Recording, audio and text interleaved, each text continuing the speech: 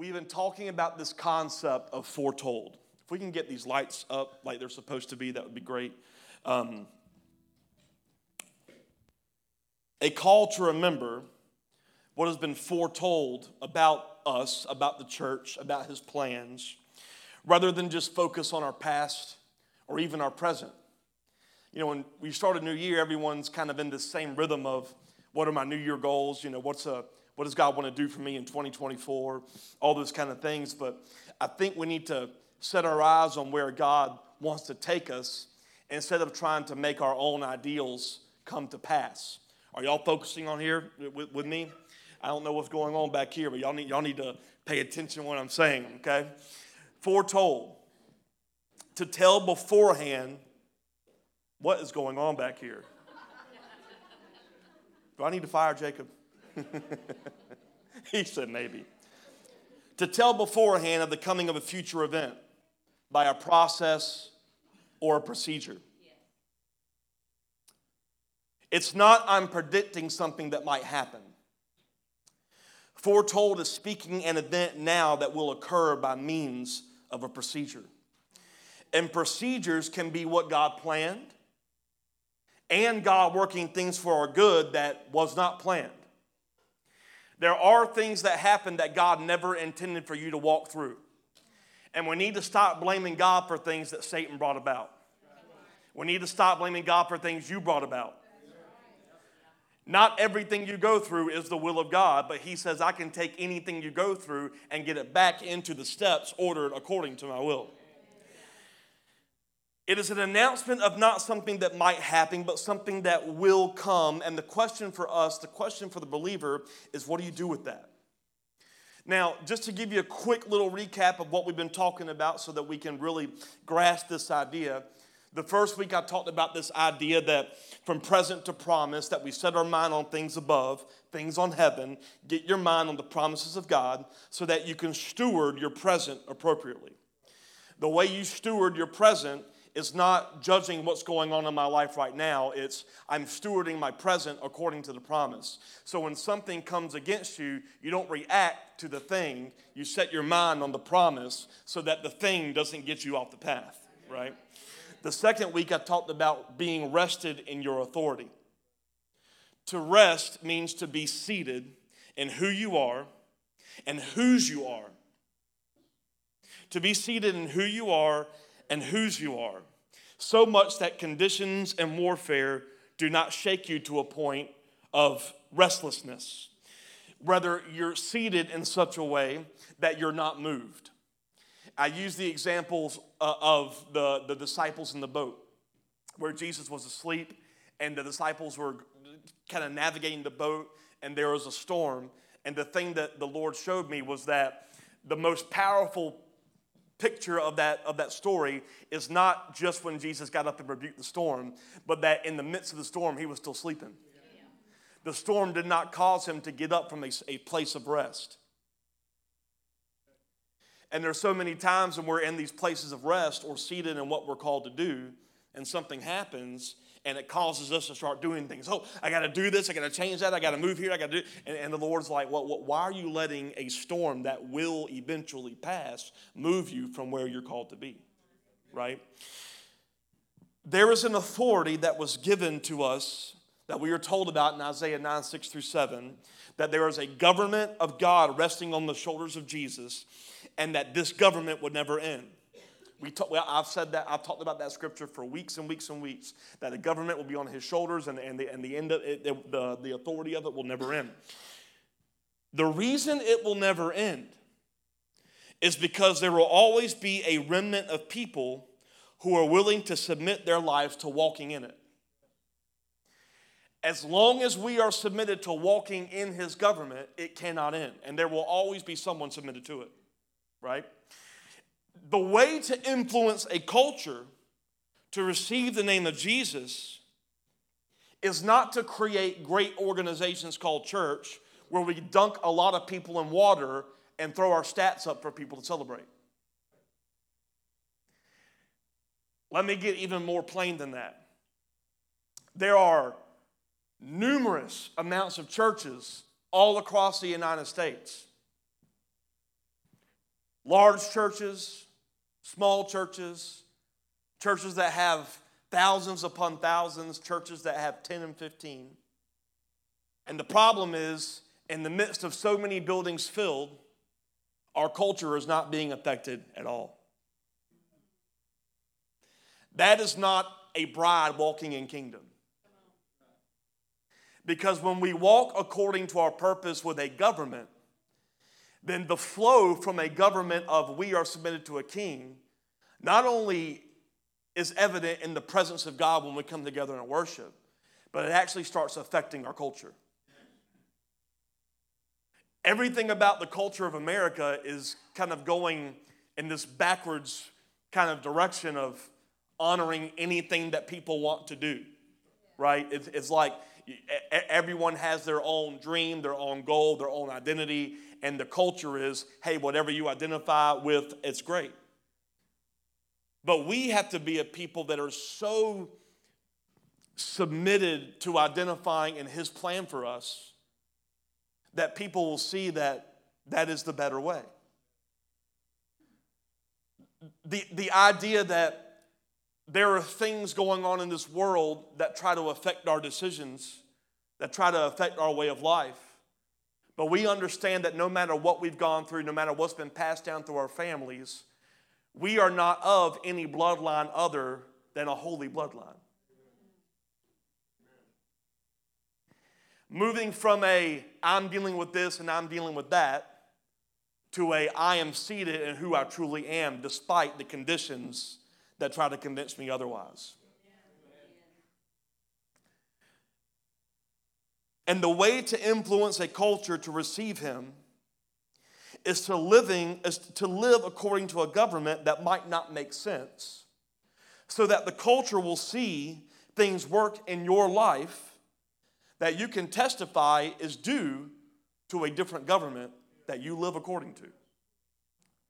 The kingdom of God is a life governed by Him and a way of life in which you govern according to Him. It is not just I believe in Jesus and He tells me what to do.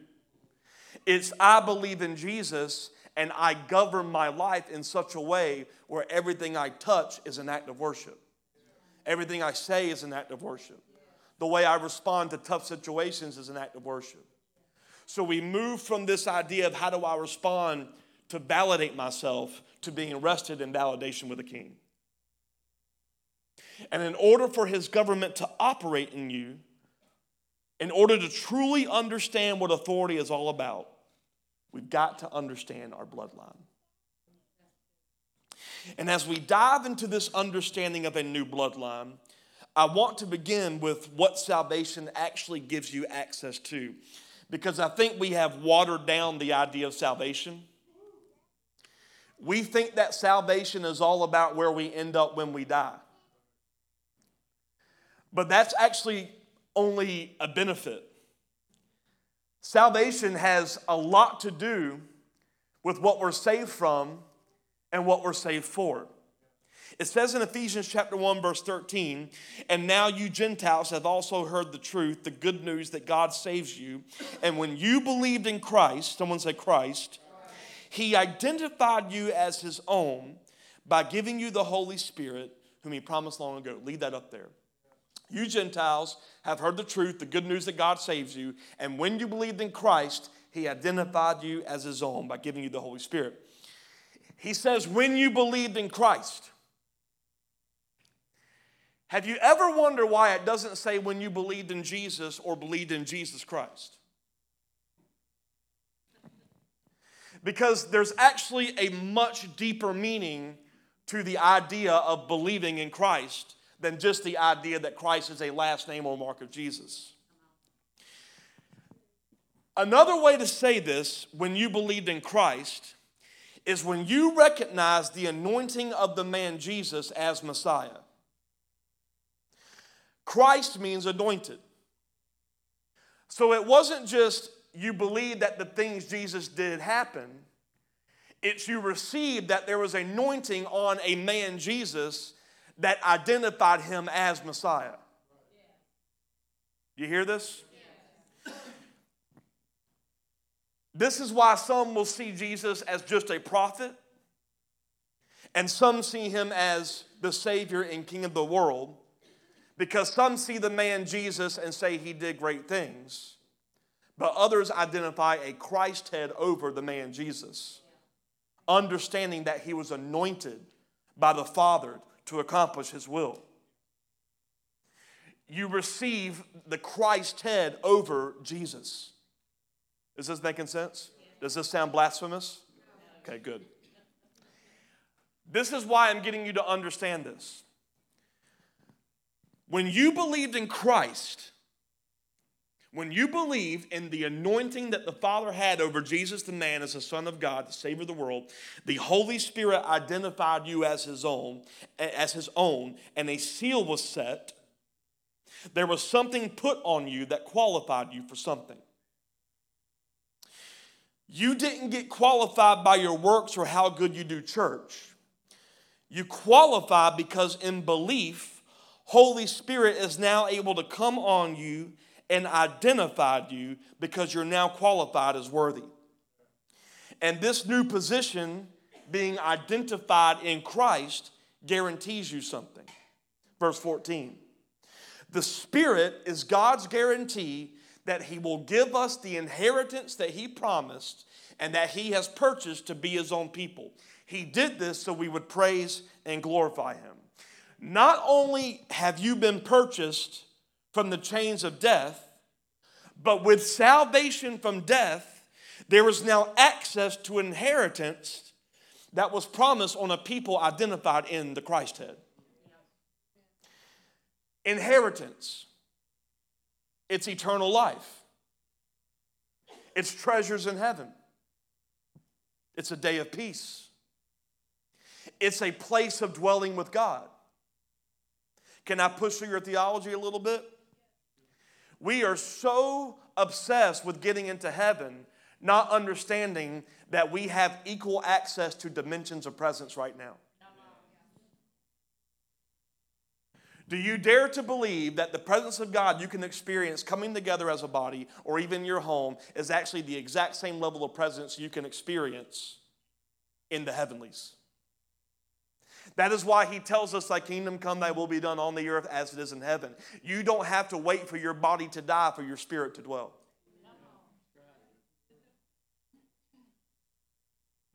Let me go even further. In the garden, they ate of the tree of the knowledge of good and evil, and their spirit died, but their flesh didn't.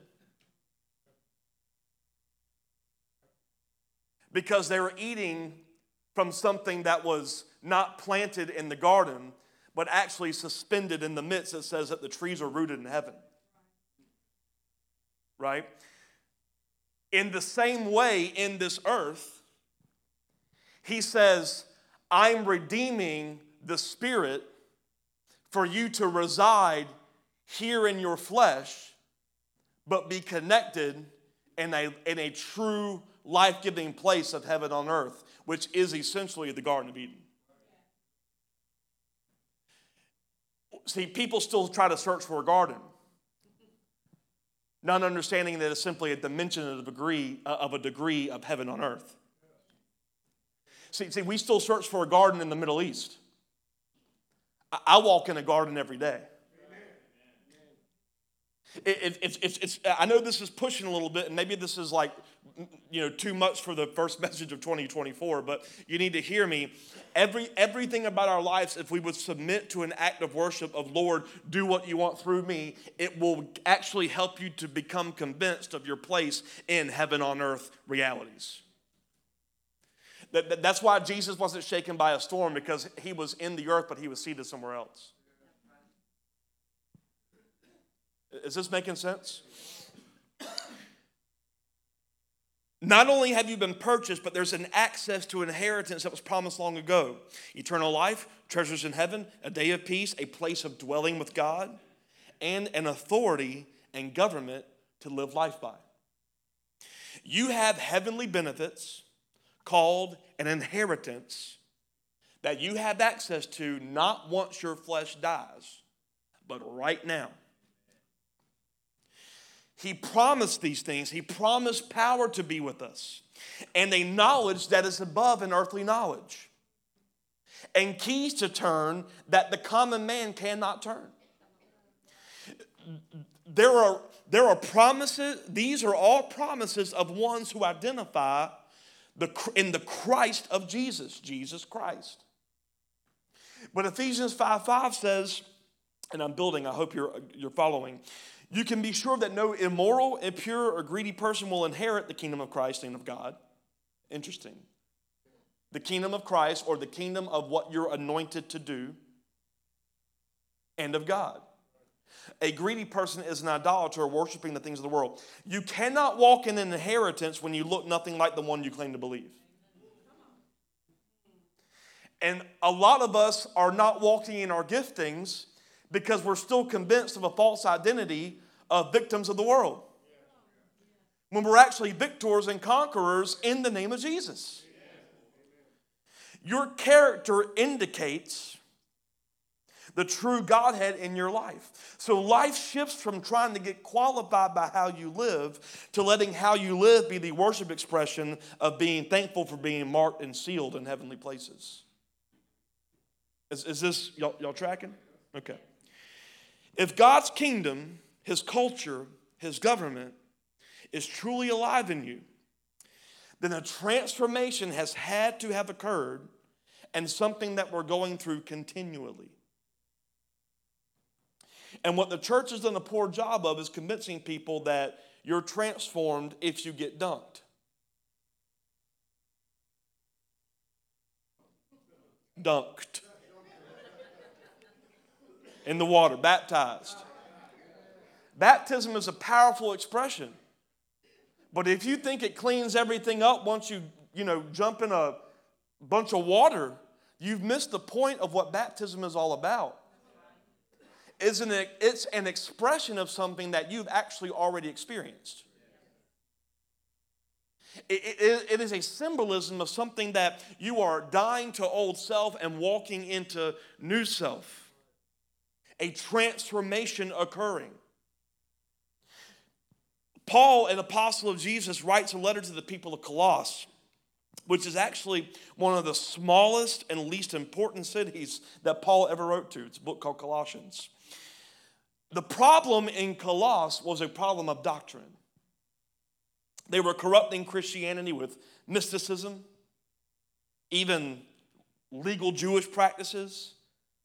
They were taking this idea, what Jesus brought, and they were saying it's good, but we want to add some things to it, right?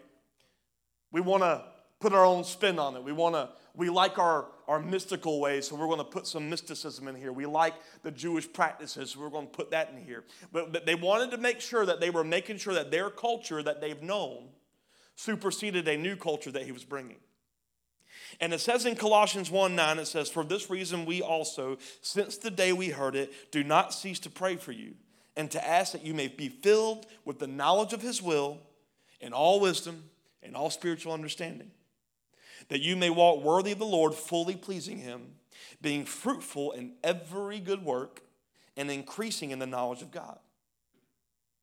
Strengthened with all might according to his glorious power, for all patience and long-suffering with joy, giving thanks to the Father who has qualified us to be partakers of the what? Inheritance of the saints in the light." Leave that up. Paul says, we are praying for you to have knowledge of his will and true understanding. It wasn't that they were not full of knowledge. It was they had too much knowledge of everything, but not much knowledge of his will. You see, sometimes you know so much that it blurs your decision-making process of what is the will of God. Let me say that again. Sometimes you know so much that it actually blurs your decision-making process of what is the will of God. That is why the fruit of the tree of knowledge caused us not to show up for the walk in the garden, because we had knowledge of other options.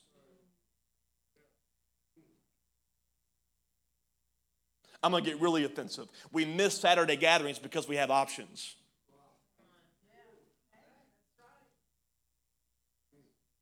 We miss moments of worship because we have options. We miss moments when you're at the grocery store and the Lord says, talk to that person, but you have knowledge of what? Options. So you miss the opportunity because you have a different type of knowledge. You see, the people of Colossus, it says, we pray that you be filled with the wisdom of what God wants so that you will learn to walk in his way. We have become a people that have too much knowledge of everything. When the Lord says, I have actually given you all that you need. And you know what all that we need is? Presence. Just presence. Just presence. Y'all hear me? Just presence. Just presence. I'm going to say that again. Just presence. Like we come to church and we wonder how the order of service is going to be. You know what we have too much knowledge of? Options. And not enough knowledge of what? Presence. Like, could we get to a place where we have only a knowledge of his presence, where we're totally okay with just being on the floor, prostrate before God for hours and hours and hours, and not having the knowledge of what's the word tonight?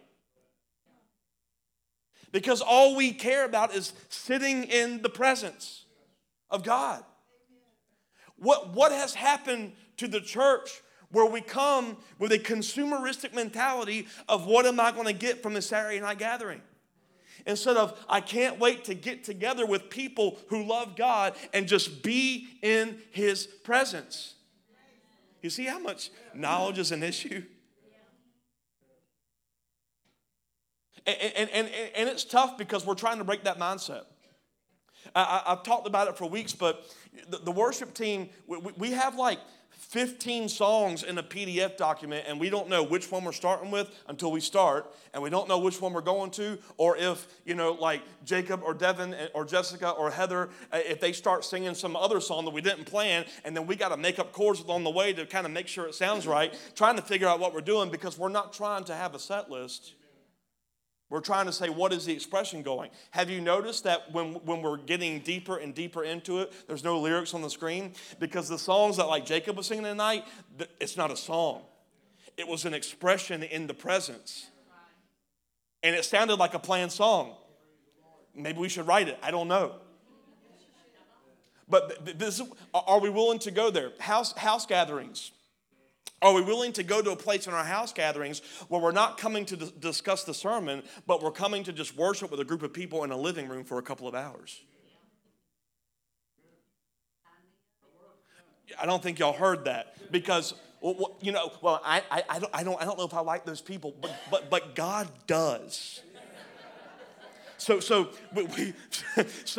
we come together and we say, wait a minute, if there's power and agreement and unity, heck yeah. Am I getting too okay. Listen to this. He says, you're made right, people of God, to partake in inheritance. But you cannot partake of an inheritance when you live like the ones who've got knowledge of all the darkness. It says in verse 13, he's delivered us from the power of darkness and conveyed us into the kingdom of the Son of his love, in whom we have redemption through his what? Blood, the forgiveness of sins. It says we're delivered from darkness. The word, delivered from the power of darkness. The word for power is literally translated authority. We are delivered from an authority of darkness. We are delivered of any governing authority that is not God. Hear me. You are delivered from any governing authority that is not God. And we inherit traits and from our parents and preferences, from our bloodlines that are not always a positive influence on ourselves. We acquire sinful habits. We acquire sinful beliefs based off how we grow up that negatively affect our lives. We can even inherit generational curses from our bloodline. I've taught this before, but in Isaiah 53:5, it says he was wounded. This is amazing. It's Isaiah. He's talking about what happened before it happened. It says he was wounded for our transgressions. He was bruised for our iniquities. The chastisement for our peace was upon him, and by his stripes we are healed. What was foretold? That we would be healed through the process of wounds and bruises. Wounds are external, right? Like I've got scratches on my arms because, in my newly married life, there's these things called dogs. It's just outside things, right? It's wounds, and what the Bible says, the outside he was wounded for transgressions. He was wounded on the outside for the things that you would do. But there's an inward thing that causes the things you do. So it says he was bruised. What's a bruise? It comes from the inside for our iniquities. The word iniquity simply means to be bent towards something. The scripture says you were born into iniquity. So you were born bent towards something already. You ever heard of babies that are born into addiction? It's an iniquity, right? They're taking on the sins of the mother or the father, if you will. Mom and dad drank, so they're born alcoholics, if you will. They're bent toward it by no choice of their own. And what Jesus says, he says, I saved you from the bent. Y'all hear this? And some of us are getting into the life of still being bent, not understanding that when you were sealed by the Holy Spirit, you're delivered from the power or the authority of a government called generational curses and any other government. So the stuff that you were born into and the stuff you were grown up with and the sins of your fathers' and mothers' and all that stuff, when you said yes to Jesus, all of that stuff went like this. And now you choose to walk free or in a lie called bent.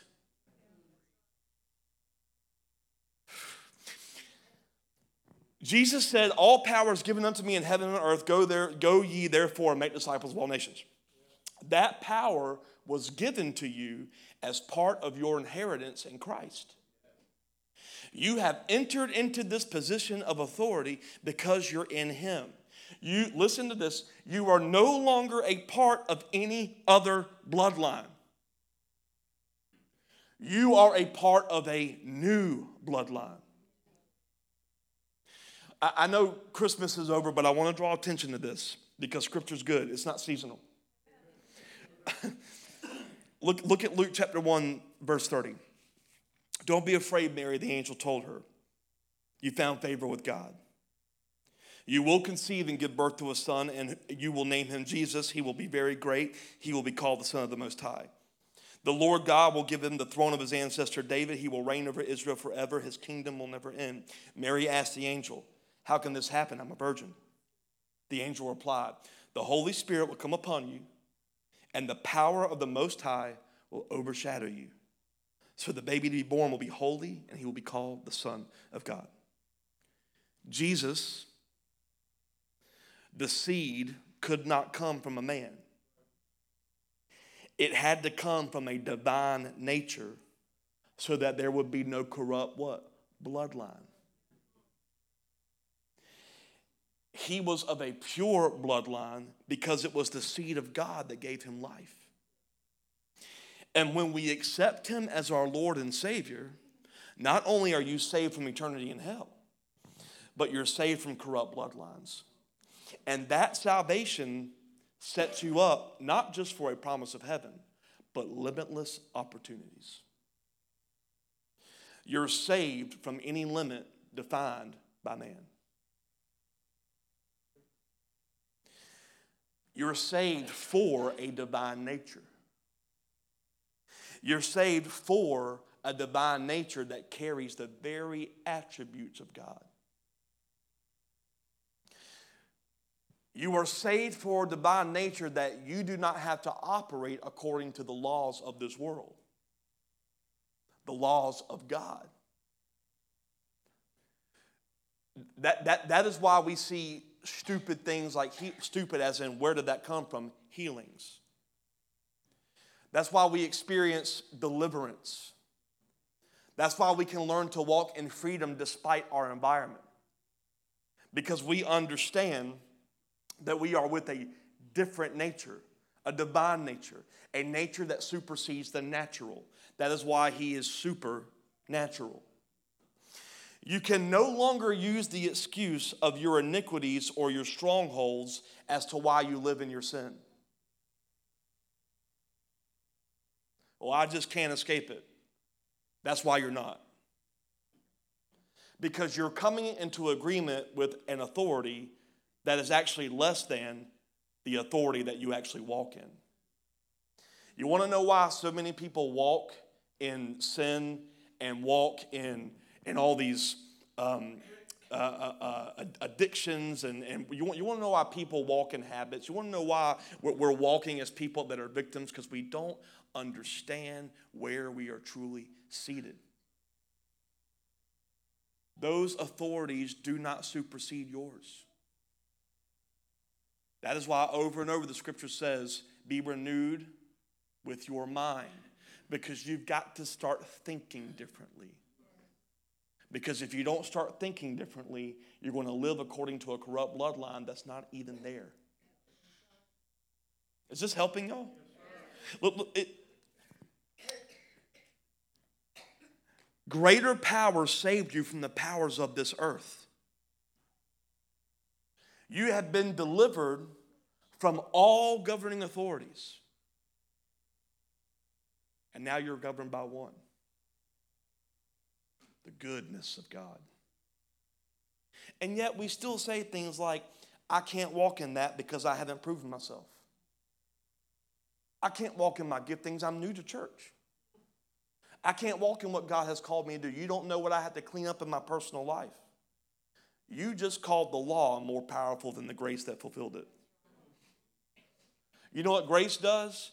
Even though you have not gotten law all right, grace says, I will allow you to walk as if it is. Grace is not, I've saved you, go live like hell until your flesh passes. Grace is, even though you don't measure up, the moment you say yes to the anointing of God, you measure up. And you can tell the thankfulness of what God did for you through the grace of Jesus by whether or not you're walking in an authority that supersedes our natural. Because you start to understand, oh, I go by a different government. Like Christians believe in favor, but then like we look at the markets and we judge our favor according to the world's market. You know, like, oh, I can't do that because of the trends in the marketplace. And God's like, wait. You're governing according to that authority? If I've told you to walk, get your eyes off of that and get your eyes on me. Christians are so shaken by all governments of the earth. We get shaken by presidential elections. We get shaken by gas prices going up, right? We get shaken by people backstabbing us. We get shaken by gossip. We get shaken by slander. Do you realize that none of that has any authority over you? Amen. But the moment you agree with it, the reason it gets authority is because it feeds off of what? Your agreement.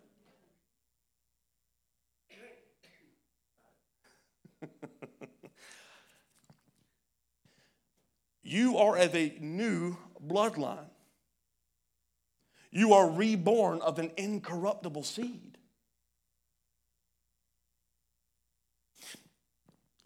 First Peter. Look at chapter 1, verse 17. If you call on the Father, who without partiality judges according to each one's work, conduct yourself throughout the time of your stay here in fear. Y'all hear that? He's saying, I have a time for you, so conduct it in fear, knowing that you were not redeemed with corruptible things like silver or gold, from your aimless conduct received by tradition from your father. You were redeemed with the precious blood of Christ as of a lamb without blemish and without what? Spot. Why does it tell us that the Lord is coming back looking for a spotless bride? Because we are the new bloodline that is spotless and without blemish. But what the church has done is we have become convinced of we've got to get our spots cleaned up. It's not that you have to clean up spots. It's that you need to walk in the truth that you have no spots, which goes through a process that may look like cleanup. But you're no more clean now than you will be in 10 years. You're clean. Removing spots is more about getting your reality in line with truth. So so when you have this thing that I can't just get over this, I can't get free from this thing. I can't get free from this addiction. I can't get free from this habit. Wrong, you already are. But I can't get free is the handcuffs of your mind giving into a spot that's actually no longer there. Is this helping? Stop living your life according to things that don't exist. You're free. You're free by the blood of Jesus. You're of a new bloodline. You're not corrupted anymore. So stop trying to prove yourself when Jesus has already proven yourself for the Father. Look, it says in verse 20, he indeed was foreordained before the foundation of the world, but was manifest in these last times for you. We have been in last times since he came in time. Y'all hear that? We have been in last days for thousands of years. 2024. It says he was foreordained or foretold to be the redemption of a corrupt bloodline. We talk about this all the time, that a seed produces after its own kind. You sow an apple seed, you get an apple tree, right? Hopefully. If you don't, you're doing something wrong. In the same way, he could not get a spotless bride without sowing a seed of a man without spots.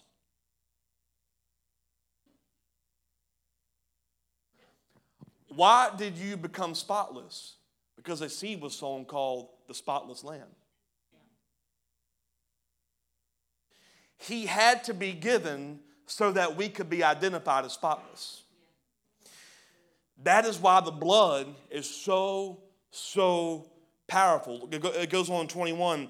Who through him believed in God, who raised him from the dead, gave him glory, so that your faith and hope are in God.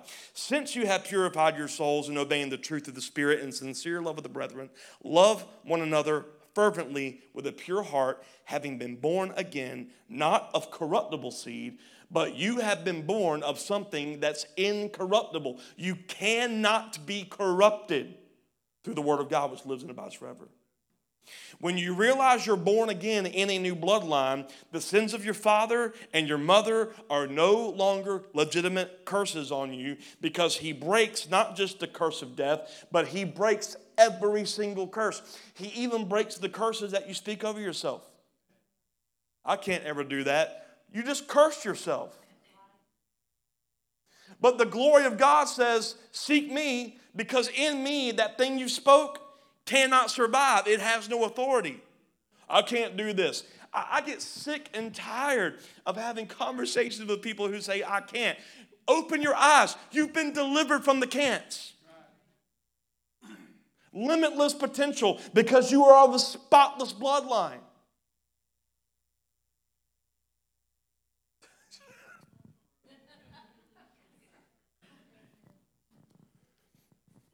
Well, that's just not who I am. Wrong. You don't know who you are.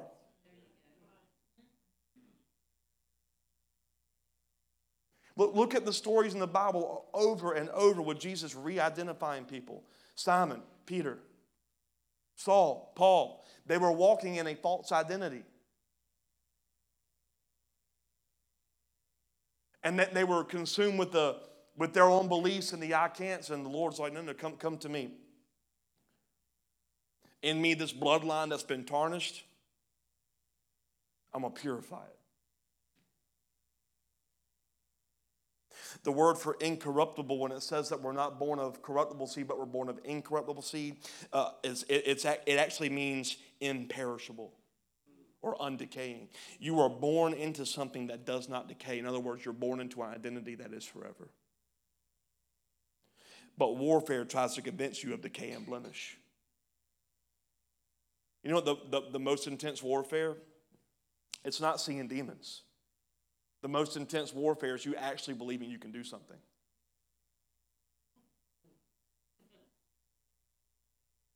The most intense warfare is you actually believing that you walk in the authority of Jesus Christ. This may be too much, but let me say it like this.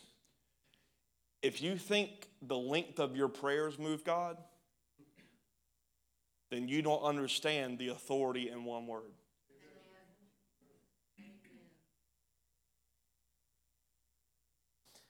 People interceding for hours has nothing to do with convincing God of something. Interceding or praying before God, interceding on behalf of others, is simply Holy Spirit led of going from one thing to the next, to the next, to the next, to the next. Or if God has you in one thing, maybe he wants to expound on it, but it is not convincing. We're actually about to start in February. We're going to have classes from now until whenever. It could be 2 years, it could be 2 months, it could be 5 years. Sundays at 5, we're going to be teaching on prayer and intercession. Because a lot of us don't understand what prayer is. Like when you pray the same thing over, God, please do this. God, please do this. God, please. He heard you the first time. Who are you trying to convince? Him or yourself? And the fact of the matter is, it's yourself. If you understand who you are in Christ, the moment you said, Lord, will you, or Lord, let this be, it went out into the atmosphere. And intercession and warfare is not letting the circumstances of your life convince you that it was done in vain. Every church almost in the United States in January does a 21-day fast. Nothing wrong with 21-day fast. Nothing wrong with that. I'm not speaking against that. I have a lot of pastors' friends who are doing 21-day fast. I would never tell them it's wrong. But I want you to hear me what the point of a 21-day fast is. God did not tell Daniel fast for 21 days. It's actually inappropriate to call a 21-day fast a Daniel fast. It's illegal. I'm going to say that. In the name of Jesus, it is illegal in the kingdom of God to call it the Daniel fast. This is what Daniel did. Daniel needed something specific. So it says he fasted until. And he prayed and he fasted and he prayed and he fasted. And just happened to be on the 21st day, the answer broke through the heavens and got to him. And then it was explained for 21 days, it was battling through principalities of the Prince of Persia, I believe it was called. It was a principality over the region that was trying to move the answer from heaven to earth. Here's the key. God heard and gave him the answer on day 1. But it took 21 days to move it from a heaven reality to a heaven on earth reality. So it's not, God, you haven't heard me, please do it. It's, I am bringing this thing down and I will not stop interceding until it gets down. There's war going on in the heavenlies and you don't, God, please, did you hear me? Did you put, no. It's I'm speaking this as truth until it moves from a heavenly experience to a heaven on earth experience. That is the point of a fast. That is the point of warfare. It's not, God, I need you to understand what I need. It's the moment I asked God, the answer was somewhere, and now I'm going to move it into my reality. We do not wage war as humans do. We fight with principalities. Prayer is your warfare of moving answers from an unseen place to a seen place. It's not begging God. It's getting your mind aligned in the right way. I don't know why I'm going into this. Does this help anybody? That is what it is. There is no such thing in the Bible as a gift of intercession. We're all called to intercede. See, I got looks because for years we're taught that in the charismatic circles. There's a gift of intercession. No, we're gifted for people that understand what intercession is. Amen. We're all called to intercede. Well, I don't have time to intercede. You don't have to be on the floor for 8 hours to intercede. I intercede when I'm driving through Southbridge picking up trash. Jesus. No, but in all seriousness, whether I'm driving my truck, listening to praise and worship, listening to a sermon, cleaning a floor, wiping a table, I am in a mindset of intercession all day. Are there people blessed to do it in corporate agreement? Absolutely. But you need to understand we have got to get out of these laws that are not set by God and understand that all this is a way of living and renewing your mindset of how to live.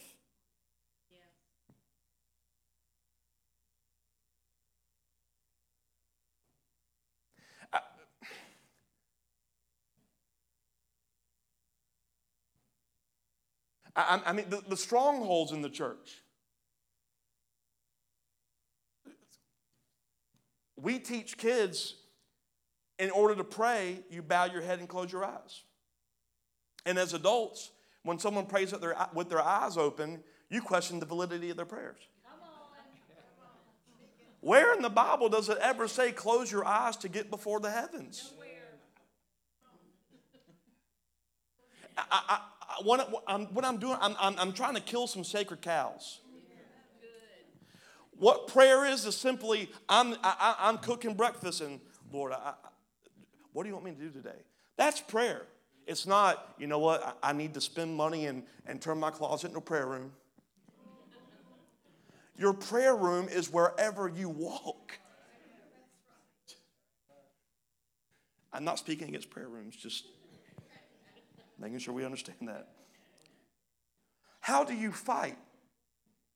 You speak truth over yourself in a moment. I am of a bloodline that cannot be corrupted. Like when you want to respond to someone and it's not going to be the most Christ-like way, you have to remind yourself, whoa. I'm not of that bloodline. I'm of a new bloodline. Right?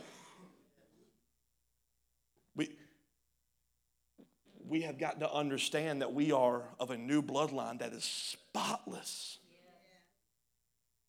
Which means whatever God wants to do through you, you are made right for him to do it. Not, I'm going to get right one day, right now. Well, Kyle, I've got some things to work through. But you're right. You're spotless. No, you don't know no, I don't need to know your life if you're a believer. You are spotless. Your warfare is believing it. I'm seeing more agreements from some of the kids in here than the adults. You're getting it, aren't you? Yeah, you, right there. Young man, you're getting it. I just speak over you like whatever you're receiving in this moment, whatever God's telling you, he wants to do it, and you're good enough for him to do it. Do you hear me? Am I on something? There's something that he's given you. Don't second guess it. Just say yes to the Lord. Okay?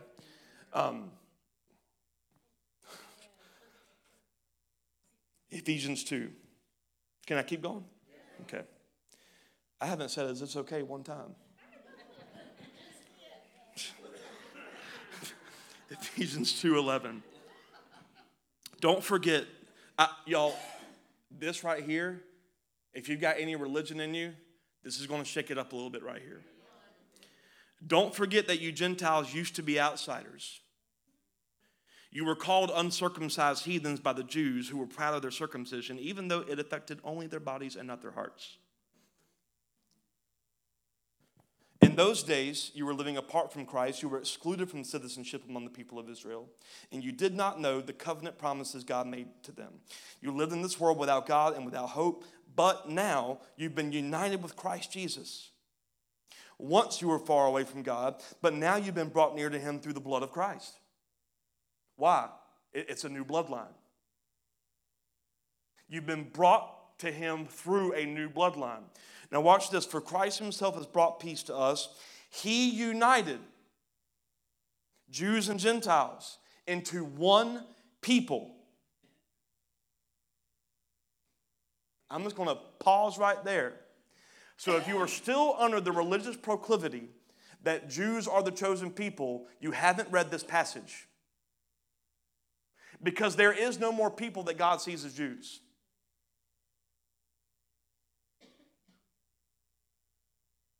Let me keep reading for those of you that are looking at me like I'm wrong. I'm not. Look, it says, where am I at? He united Jews and Gentiles into one people when in his own body on the cross he broke down the wall of hostility that separated us. He did this by ending the system of law with its commandments and regulations. He made peace between Jews and Gentiles by creating in him one new people from two groups.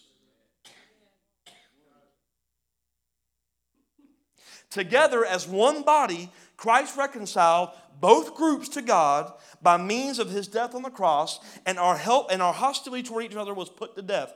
Early Christians actually identified themselves as what they called third race or new race. Because they no longer identified as Jews, they didn't identify as Gentiles, they didn't identify as Christians, they didn't identify as Messianic Jews. They simply said, we are a people that believe in God, that believe in the Messiah. There was no separation of Jew and Messianic Jew and Christian and this. No denominations, no beliefs. It was just simply, they were one new creation. One. Where we need to get in a kingdom culture is when we look across the room. There are so many age groups, nationalities, people from hard lives, easy lives, poor, wealthy, just in this room. And you know what the Lord says? He doesn't see white people. He doesn't see black people. He doesn't see Hispanic people. You know what he sees? Oh, this is a new race. And when we start to regard each other according to how he sees us, racism ends because we no longer see race, we see new race. If you want to get even more deep, the separation of generations would end. It's no longer, we no longer have to say we need a youth or college ministry because we simply are ministry together. If you want to go further in it, the best place for teenagers to grow is to be paired up with someone who has some life experience. I don't know why I'm on this, but I feel like we need to understand that we are a people that are identified in one thing, and that is the bloodline of Jesus himself. We're different. We're one. I'm not sure what you said, but amen. It's got to be good. Look, the only way strongholds are going to break is to realize we are of a new identity in Christ. A new identity as anointed because of a new blood. And new blood responds to a familiar voice of the Holy Spirit. Why is there a gift of tongues? Oh, some of y'all looked up. Because there's an inner yearning to a familiar voice that the man doesn't know, but the blood does.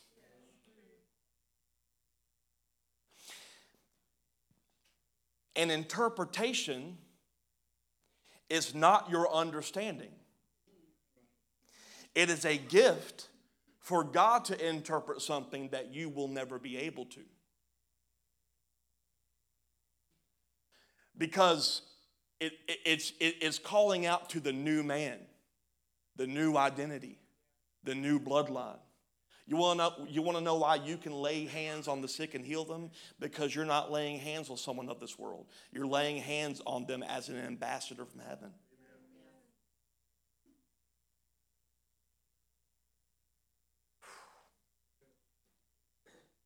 And this new man and this new identity was even foretold.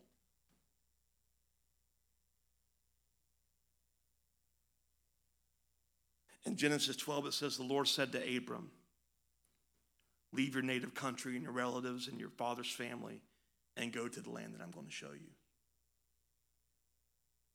I'll make you into a great nation. I'll bless you, make you famous. You'll be a blessing to others. I'll bless those who bless you, curse those who treat you with contempt. All the families on earth will be blessed through you. A new race of people, a new bloodline of people was foretold to Abraham. He says, I'm going to make you into a great nation. And there's a blessing for the earth poured out through a people. And it was all coming after he went to a land that God had for him, called Canaan.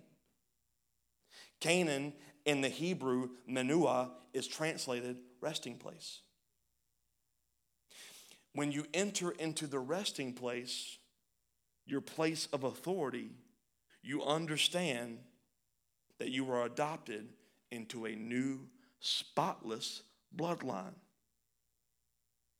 It goes on in verse 7 to say, the Lord appeared to Abram and said, I'm going to give you this land to your descendants. Abram built an altar dedicated to the Lord who had appeared to him. Let me tell you, anyone redeemed in the blood of Christ is grafted into a nation of a people that have rights to this land. Canaan, rest. When you find yourself in any other state than rest, you'll find evidence of where you're seated in that moment. You need to wake up to your bloodline and get seated, and don't be moved. What's even greater, Canaan is not one place. It says in Romans 4:13, God's promises to give the whole earth to Abraham and his descendants was not based on his obedience to God's law, but on a right relationship with God that comes by faith. It does not say God's promise to give Canaan to Abraham. It says God's promise to give the whole earth to him. How? A bloodline. You see, the fact of the matter is, we get so hung up on the promised lands in the Old Testament, and we want to, I want to go visit the promised land one day. And we have made the Bible and the breakthroughs of the supernatural through the bloodline of Jesus Christ, we've made it into a history book where we can visit. You are Israel, and you walk in a promised land called Canaan. You don't have to go see it because you see it every day. Or do you still live according to a different race or a different bloodline? You are of a new bloodline.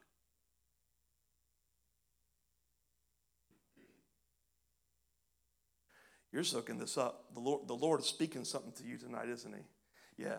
Whatever he's saying, you just all you have to do is receive it. Like, Lord, I receive this and I'm going for it. Yeah, amen. You got it. You got it. She just said, I receive it. That reminds me of when Jesus looked at the centurion, and Jesus said, I'll come to the home. And the centurion said, no.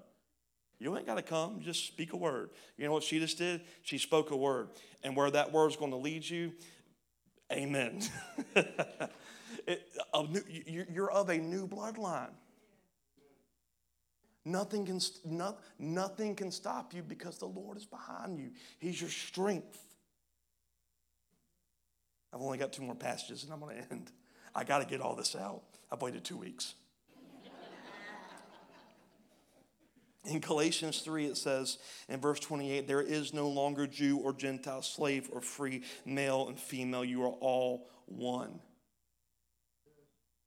You're one. And now that you belong to Christ, if you ever need to tell people why women can preach, go to this passage. And now that you belong to Christ, you are the true children of Abraham. You are his heirs, and God's promise to Abraham belongs to you. Why does God's promise to Abraham belong to you? Because you're of a new bloodline. You're heirs of the promise. We have no right to be in any other place other than rest. And if you have not entered into rest, I have to ask you, are you following God into promise? Or are you still like the people in the days of Moses, wandering around a promised land for 40 years when it's just a moment away? All he needs is your agreement. All he needs is your yes. I close with this tonight. Mark 16. When the Lord Jesus had finished talking with them, he was taken up into heaven, and he sat down in the place of honor at God's right hand. The disciples went everywhere and preached, and the Lord worked through them, confirming what they said by many miraculous signs. This is what I want to draw your attention to. You can leave that up there. In order for something to be confirmed with miraculous signs, it must first be spoken. God does not preach. He's giving us the authority to do it. God will not lay hands on the sick. He will bring the healing. But you and I as believers must lay hands on the sick by faith, believing that God will perform his word. It's a flow. You may say, I would love to be able to lay hands on my cousin who has cancer, or my friend that's on a deathbed, or whatever it is. I want to lay hands on them.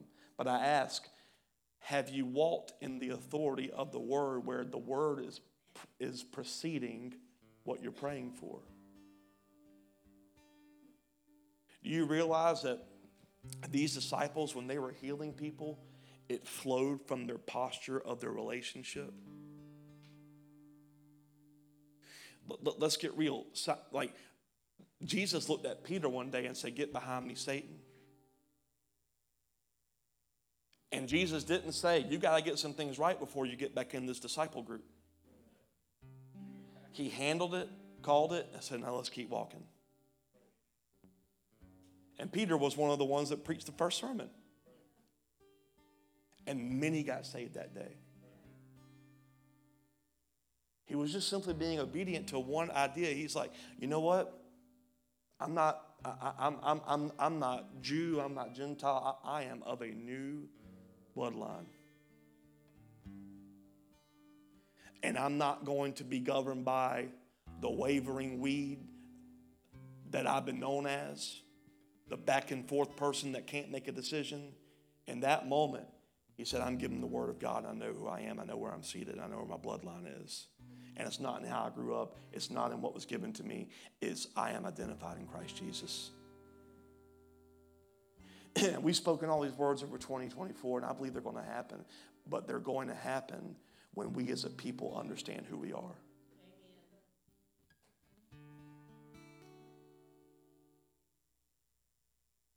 New bloodline.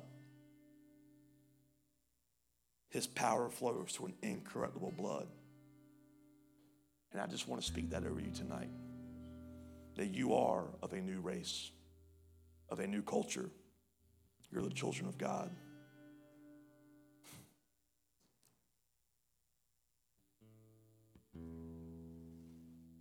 I want to encourage you in 2024 to remember that you are reborn of incorruptible seed. We're going to get some things wrong, sure. We're going to make some mistakes, sure. But don't think for a second that your mistake is more powerful than the governing dynamics of Jesus Christ. There's no more waiting. It's yes. That's what I want to encourage you with tonight. Walk out of here understanding that you are under a new bloodline, a new way. Understand that he's pleased with you just by understanding that one simple thing, that I am made new. Not for when your flesh dies, but right now. When you understand that, it helps you push through everything.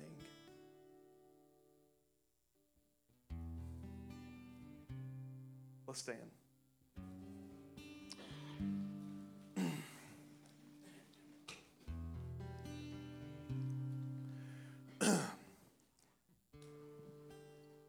We're going to leave this place open for you. I want to draw your attention to a few things. There's communion over here to the left and right. Maybe you need to take some time with God and make some promises, make some commitments, ask for forgiveness from the Lord, and then you want to seal it with the body and the blood. That's for you. We say this every week, but we ask for conversations to move to the foyer when I say amen. This place is reserved for you to do business with God. If you need to take some time to pray, if it takes you the next 6 hours, we're going to keep it open. If it takes you 10 minutes, that's okay too. If you need someone to pray with, I encourage you to just come stand up here and someone will pray with you.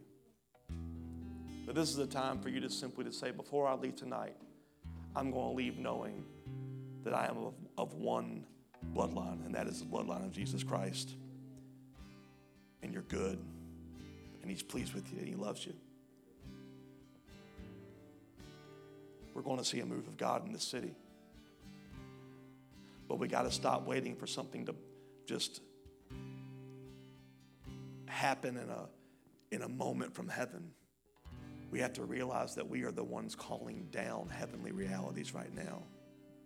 Our voice is the authority that God is wanting to release new things into this region and break curses. The enemy has no authority. Your past has no authority. Someone needs to hear that. Your past has no authority on your present. You are redeemed and you are free, and he wants you to start walking with him in what he's called you to do. Lord, whatever it is you need to speak, I pray in the whispers of who you are, that no one leaves here tonight questioning. No one leaves here tonight confused. That we all leave here knowing that we are yours and that you're ready to do something in us and through us, not for our glory, but yours, God. I call out to gifts that have been lying dormant, and I say, wake up.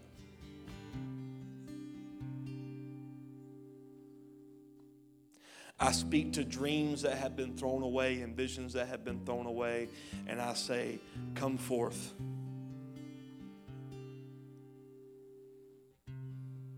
Let your people, God, see clearly what you have put over their lives.